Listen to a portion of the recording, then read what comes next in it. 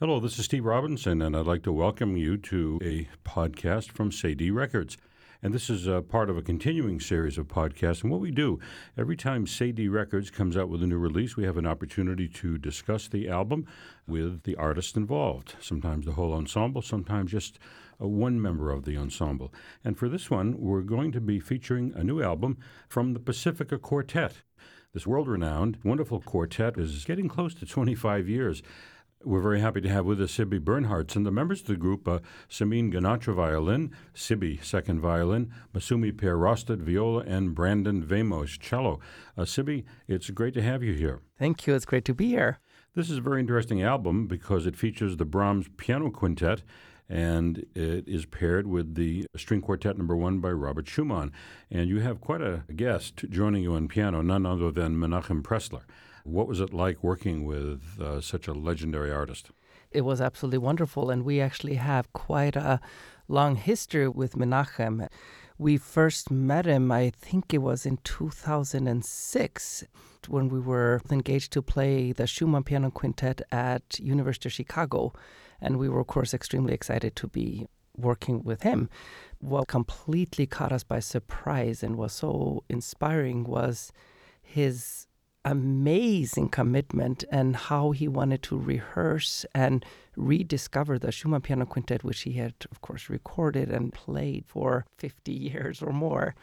And it was just so inspiring to us, and we learned so much from him. We all feel very strongly, since we were students, that he is hands down our most important and inspiring mentor since we entered the professional world. Since then, we've had the pleasure of working with him actually many times. We've played the piano quintets with him, and we have played with him all over America, in Canada. We played with him in Japan, and we played with him at Wigmore Hall. So we have a very close relationship with him, and he is not only a great collaborator and a great mentor, but he's also been a very generous and good friend to us. And now we are both on the faculty at Indiana University, where he has been on the faculty, I think, for, 60 years or something like that. He's been there a long time. Yeah. We also have with us, Sibby, the president of Cedille Records, Jim Ginsburg. Jim? Yeah, Sibby, if I recall correctly, at that first concert, you actually played the Scherzo of the Brahms with him as an encore. Is that right? Yes, it was the Scherzo, or it may have been the slow movement of the Brahms, but we certainly played a movement of the Brahms Piano Quintet with him as an encore. And actually, the way that it came about that we recorded the quintet with him was that we were playing a concert with him in New Orleans. And we were playing the Brahms Piano Quintet. And during intermission, or after we played it, he asked us if we would be interested in recording the Brahms Piano Quintet with him. And of course, we were interested. And then he said something that we just found amazing. Basically, every touring quartet, I would say, in Europe and America has actually had a relationship with Menachem, and most of the quartets, they sort of claim that Menachem taught them in certain ways, for instance, the Brahms Piano Quintet. But he told us that he had actually never recorded the Brahms Piano Quintet. And we just found that to be just spectacular. We felt extremely honored that he would ask us and excited. So we contacted our longtime partner, Jim Ginsburg. And that's another thing I also want to talk about is just our great collaboration with Cedille Records in terms of repertoire and discussing pieces and things like that. He was right away on board, lucky for us and for the world, because now Menachem is 94 years old, and he's amazing. He's still traveling the world and playing concerts, but now we have a document of him playing the Brahms Piano Quintet, and that will outlive all of us. I should note for anybody who might not know that Menachem Pressler is a founding member of the Beaux-Arts Trio and was its pianist for the entire 51 years of that amazing chamber ensemble, and has recorded both as a pianist with string quartets in quintets and some quintets as the Beaux-Arts Trio plus two. So that he hadn't recorded the Brahms yet is really remarkable. Menachem was born in 1923, and the Pacifica Quartet is about 23 years old. Do I have that about right? You were formed in 1994. Yeah. It didn't take you long to win the Naumburg Chamber Music Award in 1998. In 2002, you were honored with the Chamber Music America's Cleveland Quartet Award and the appointment to Lincoln Center's CMS2. In 2006, you were awarded the highly prestigious Avery Fisher Korea Grant, and you were only the second chamber music ensemble so honored in the long history of that grant. And then in 2006, you were on the cover of Gramophone magazine, and in 2009, and I'll stop there because we keep going on, the quartet was named Ensemble of the Year by Musical America, the Bible of classical performing arts industry in the United States. You guys have quite a rich background, and yet here you are recording the Brahms Quintet in F minor, Opus 34, with this legendary artist. You've already indicated he's been playing this piece, I'm sure, before any of you were born. Mm-hmm. What insights did he bring to it that were new to you? How did he shape your interpretation or your view of the piece? That's actually a very good question, and it's hard to pinpoint like a specific thing. But with him, he plays with such great transparency and just with such great beauty. He shapes so unusually well. And playing with him, which is so unusual in terms of playing with pianists, we actually all sort of often jokingly talk about when we play with him, we feel like we're playing actually with a fifth string player because just his sound production and his legato playing, he always brings that to everything that we play with him. And also this great awareness of character and shape and being so in tune with each other. We rehearse every day and we feel like we are so in tune with each other, but then somehow it goes to a different level with him. Also, the tempos were more expansive than we were used to playing. But after we got used to it, it just seems somehow so wise and it just seems so appropriate and just so right. Uh-huh. And since then, now we just cannot play it actually any other way. And then when we played with other pianists, they're surprised about our expansive tempos. But he has a way of just bringing such integrity and commitment and just beauty to everything that he does, if that answers your question. Yes, I wanted to ask you about that. The tempo, you use the word expansive. I would say it's magisterial and stately, and he brought that viewpoint to the recording? Yeah. I mean, it was never discussed. It sort of just happened as we were talking about just getting the right sonority. As musicians, when we are trying to convey characters, the only tool we have is the sound, the type of sounds that we're using and how we connect things. And so tempo was never actually discussed per se. It wasn't like we had a metronome marking or we talked about this should be faster or slower. It was so character-based and sound-based that the tempo that we ended up playing was natural for what the type of interpretation that we were going for. And actually, I haven't really been paying attention to the tempo. It was just somebody brought that up recently, and I was like, oh yeah, well, maybe it is a little more expansive than other Brahms that we played. But like I said, it just seemed very natural in rehearsing with him because it's so character-based and gesture-based and shape-based that the tempo, like I said, we never discussed if it should be faster or slower. It was more just we fell into this tempo to find the sound to convey the moods that we were going after. I want to add a story that came to mind since we were talking about tempo so much. When I was a student, when I was a teenager, I was having some coachings with a American violinist, Paul Sukovsky, and he is mainly known, especially in the 1670s, he was like the avant-garde violinist. He like premiered John Cage concertos and with this amazing mind, especially when it came to new music. And I was actually coaching with him the Brahms G minor piano quartet. And we played the first movement through for him. And then his first comment was, he said, I once worked with somebody who studied with somebody, who studied with somebody, who studied with somebody who knew Joachim. And according to Joachim, Brahms had told Joachim, who told somebody who was the teacher of this person who Paul Sukovsky had worked with, that Brahms wanted his first movements always to be slower than people thought. So that's something there. Well, that's not an original instrument situation. It's an original interpretation by the guy who wrote it. Well, Sibi, we're going to begin with the first movement of the Piano Quintet in F minor, Opus 34. It's not marked magisterial. It's marked Allegro non troppo. We're going to hear just an excerpt from it, and we're talking with Sibi Bernhardsson, who is the second violin of the Pacifica Quartet. He's joined by first violin Simin Ganatra, Masumi Perrostad viola, and Brandon Vamos cello, and they are joined by none other than Menachem Pressler on this new Say-D recording. You can rush to your computer and buy it by going to saydirecords.org.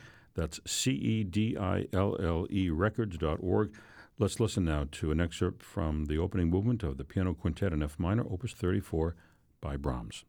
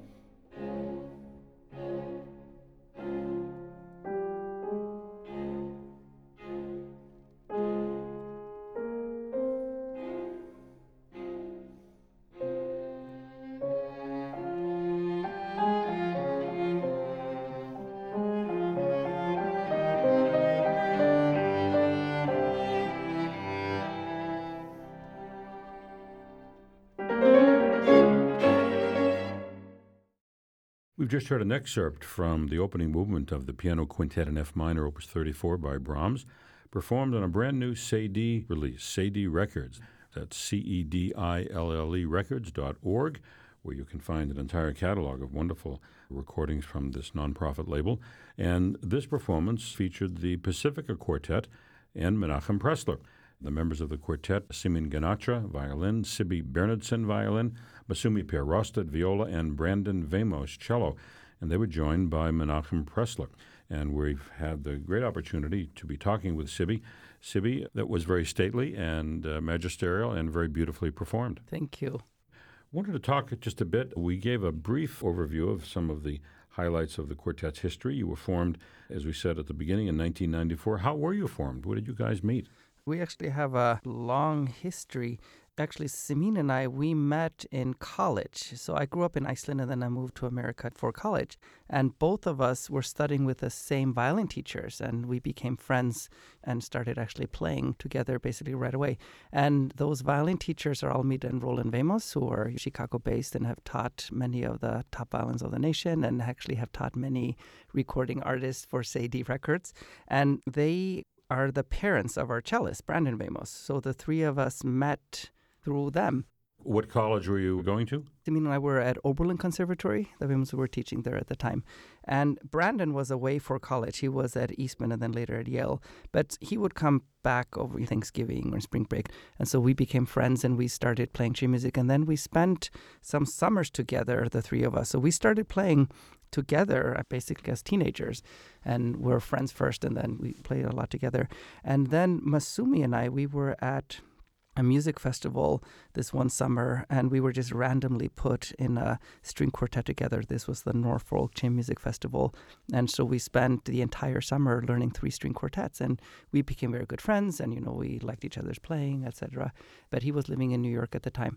And then when the Pacifica needed a violist, this is back in 2001, I contacted Masumi, and he came to Chicago and spent a couple of days with us, and it was just the right fit.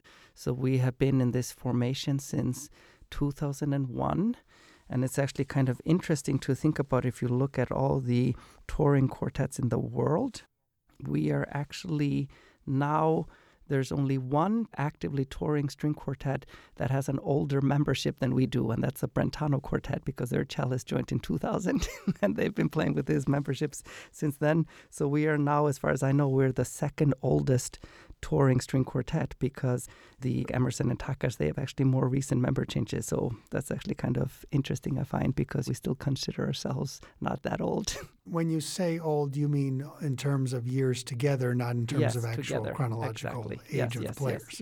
Yes, as a membership, yeah. Because you guys are still pretty young. Yeah. Well, when you're playing with Menachem, you might qualify for that. Yeah, right.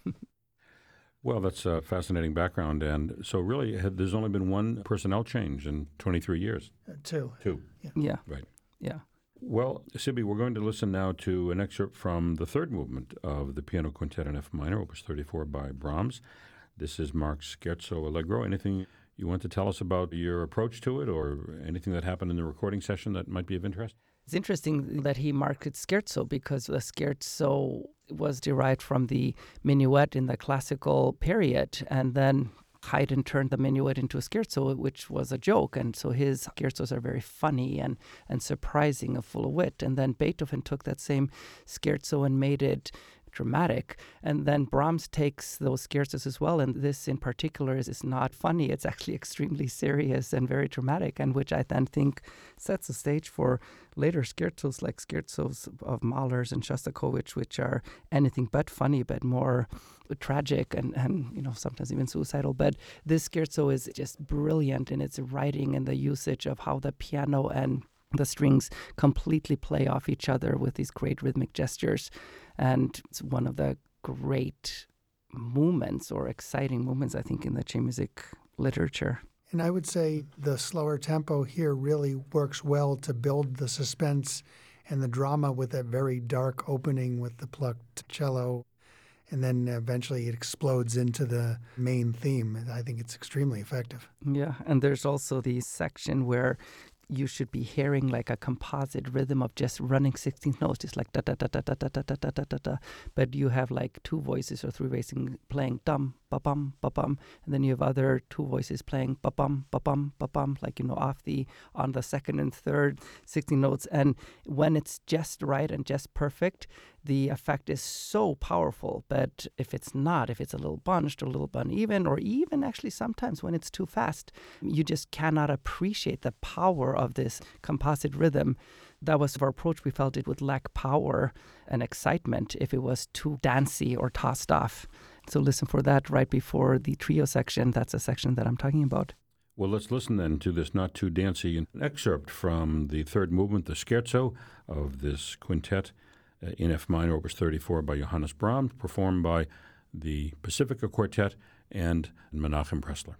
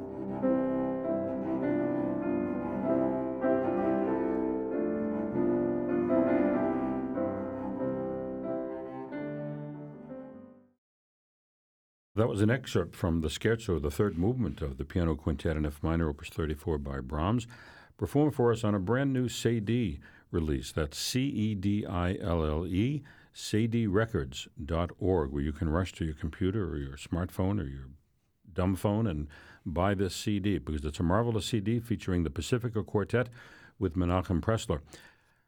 And we're talking with Sibbe Bernhardsson, who is the second violin of the Pacifica Quartet. And you said earlier, Sibbe, that although Menachem Pressler has probably performed this piece a gazillion times, maybe a gazillion plus one, this is the first time he's ever recorded it, and he approached you about it, and this is quite an historic recording in that sense. Yeah, no, absolutely. And like I said earlier, we're just so thrilled to be able to partner with him to document him playing the Brahms Piano Quintet that will live with us forever. And the second piece on this album, the flip side, as we used to say, is a piece by Robert Schumann, the String Quartet No. 1 in A minor, Opus 41, No. 1. It's an interesting pairing. How did you decide to pair the Brahms and the Schumann? What was your thinking on that? Well, there are actually several reasons. I guess the obvious one from the outside is Schumann was such a mentor to Brahms, and they had such a special and loving and respectful relationship. So that pairing makes sense. But then also for us, there was the fact that the first piece that we ever played with Menachem was the Schumann Piano Quintet. And we couldn't consider recording the Schumann Piano Quintet because I think he's already recorded it twice, so that wasn't an option. But then there was also, should I say, a romantic or a kind of emotional or nostalgic reason that the quartet wanted to record this piece, because this is one of the first pieces we actually learned together.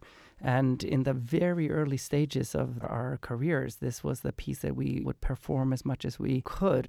It's been in our repertoire on and off the entire duration of our careers.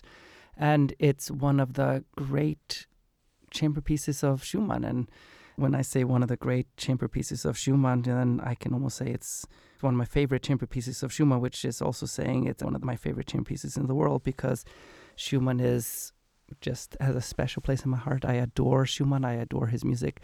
So when we were trying to find a pairing that would make sense on every level, the conceptual level and practical level, and then piece that we just have lived with and just love and wanted to record, we thought of this. We approached Jim, and he agreed and saw the merits of the pairing. So there we are. We've toured it so much, and then we actually hadn't been touring it for a few years, and then we brought it back up and played, of course, a couple of concerts on it before we recorded it. And it was just amazing. It's such a sign of a great piece that we've been living with it all our careers, and we've known it so well. We've performed it so much. We've coached it and taught it. And then when we started preparing it for the recording, because the type of preparation you do for recording is just at a different level than for a concert, because the issues that you have to take care of when you're preparing for a recording session are different than things that you have to take care of for the performance hall. It was just so refreshing to come back to that piece, and I feel we were rediscovering things in the music that maybe we hadn't thought of even 4 years ago. So it's a spectacular piece, and it has one of the most stunningly beautiful openings where I feel like the spirit of Bach is floating all over his usage of counterpoint. Then it has just a complete confession of love in the third movement to his wife Clara, because he wrote most of his chamber music right after he got married, his 3-string quartets and his piano quartet and piano quintet.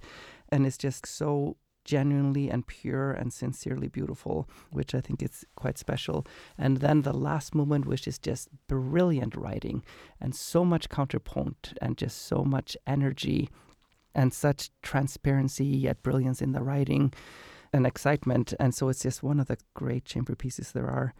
And one of the things that I find so wonderful about Schumann's music that makes him so different from anybody else is that his intimate or personal writing is just much more so than I think even any other composer. And actually, since there's a great quote of Pressler's, he was once talking to us about Schumann, and he described the music of Schumann in a way which I find just very compelling. He was saying, while Beethoven, when he writes music, he's talking to the entire universe, Schumann is speaking to every individual in the audience. And I just find that such a compelling and appropriate way to describe Schumann's extremely personal and intimate approach to music. And so we love this quartet, and we just love the fact that we were able to put that on the disc with Menachem, which just makes this recording even more special for us personally than it already was, considering that we are recording with Menachem Pressler. Well, Sibby, you talked a bit about the recording session, and the producer engineer was Judith Sherman. Yeah. The editor was Bill Malone, who is sitting right here with us. Yep. Bill, were you at the session? I was at the session for both pieces. They occurred quite a few months apart. Yes, I was there. It was very enjoyable. This was just 10 months ago from the date where we're making this recording. The recording was made at our hall at Indiana University. The Brahms was recorded in November of 2014 and the Schumann in May of 2016. Tell us about the Schumann session. How well prepared were they? Were they actually prepared like Sibby said they were? They were prepared that well and more. It's such a great piece, and just to hear them do the takes of various sections, there were little things that creep in that you want to improve in editing, but overall, each one was a very fine performance on its own, so it was a lot of fun to be there. I noticed it was recorded over 2 days. Now, for people who have never been to a recording session, the piece is less than a half hour. So what took 2 days? How does it work in there?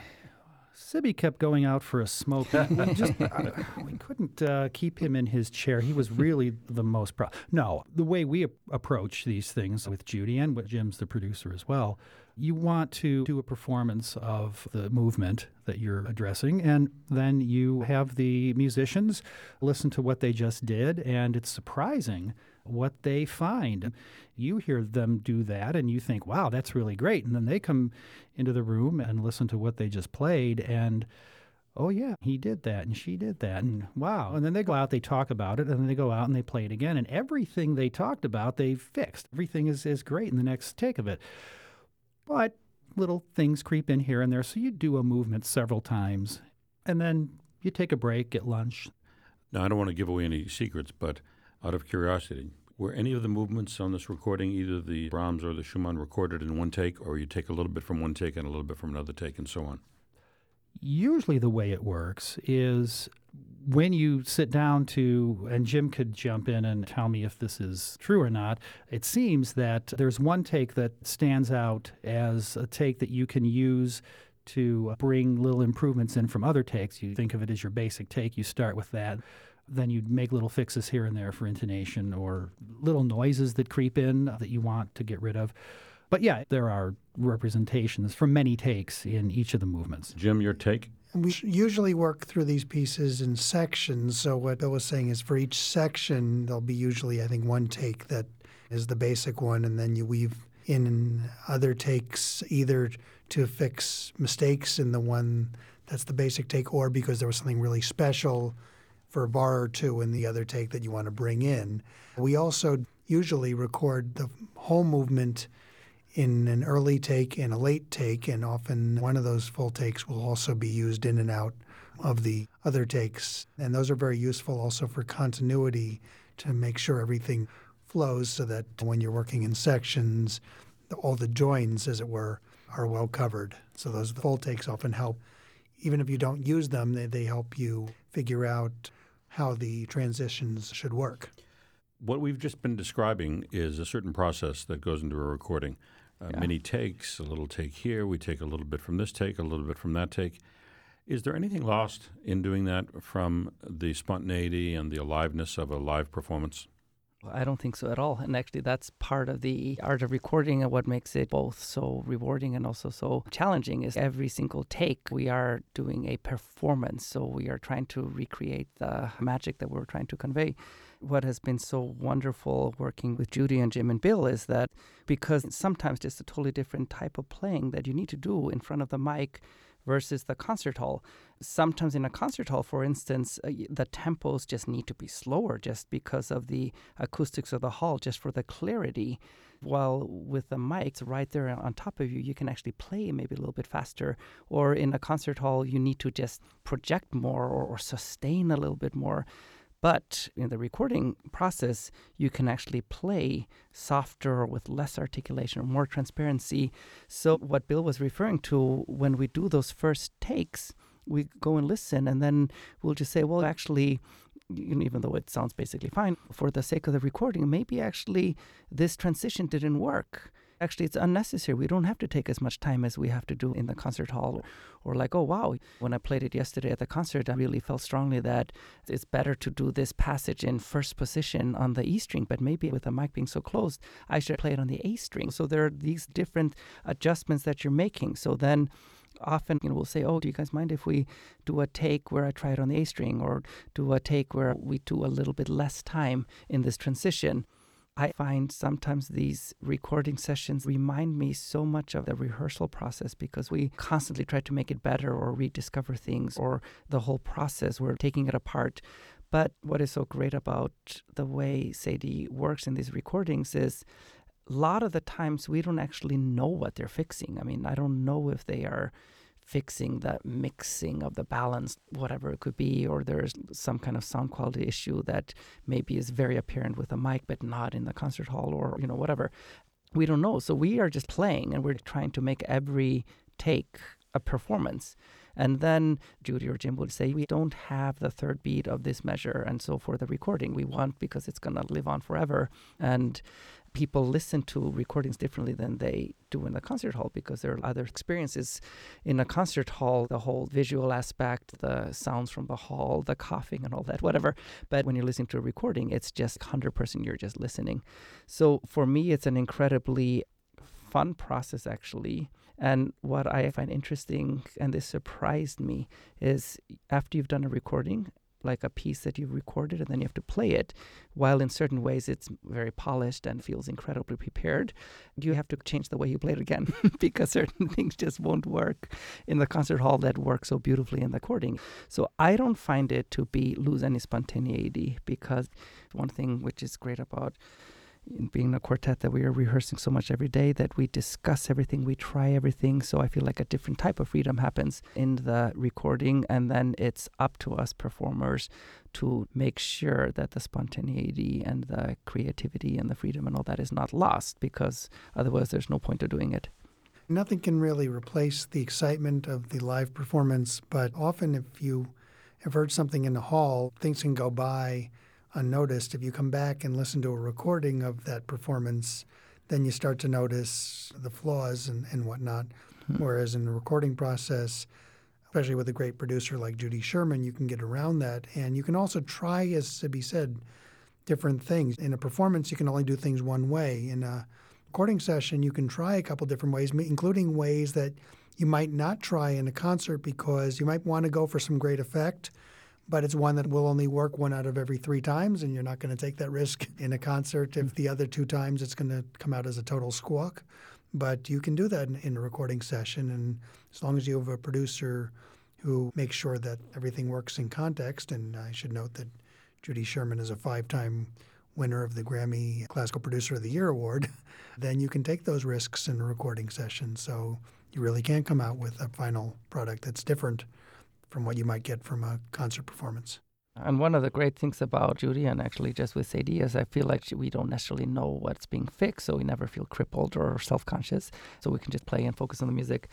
And we know from talking to other recording artists that that's not always the case. It all becomes looking for some kind of abstract, perfect recording, which doesn't necessarily have anything to do with the music. One of the things that we love about recording for Sadie is that it's all about the repertoire, it's all about the music, and then we pick up everything else on the way, but it's all to try to make a musically satisfying performance.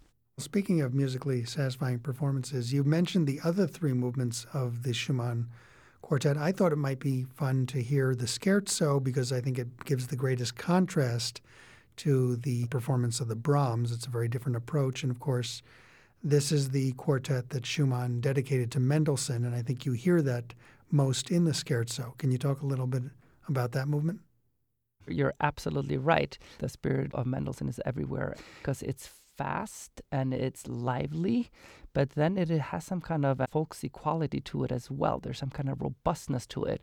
And it's interesting the way he notates the title in a fast tempo, but in 8th notes, which has a little bit more weight than if Mendelssohn often notates his scherzos in 16th notes, which are lighter. So while there's brilliance and lightness per se, there's some kind of weight to it that gives it a slightly more folksy quality. It's also all in minor. And then we have this really Schumann-esque trio where he uses chromatic harmonies in such a way it creates this complete contrast with the rhythmic scherzo. So I think it's a fantastic movement. And in fact, we use that specific movement very often as an encore just because it's so grabbing and it's so exciting off the bat. Well, that's Sibby Bernardson, who's violin with the Pacifica Quartet. And we're going to listen now to the complete performance of the scherzo from the String Quartet No. 1 in A minor by Robert Schumann. And this is being performed for us on a brand new Cedille recording. That's a Cedille, and you can find the entire catalog of Cedille at their website, cedillerecords.org. The members of the Pacifica Quartet are Simon Ganatra, Sibby Bernardson, who we've been talking with, Masumi Pierrostad, viola, and Brandon Vamos, cello. Let's listen now to the scherzo from the Schumann String Quartet No. 1 in A minor, Opus 41.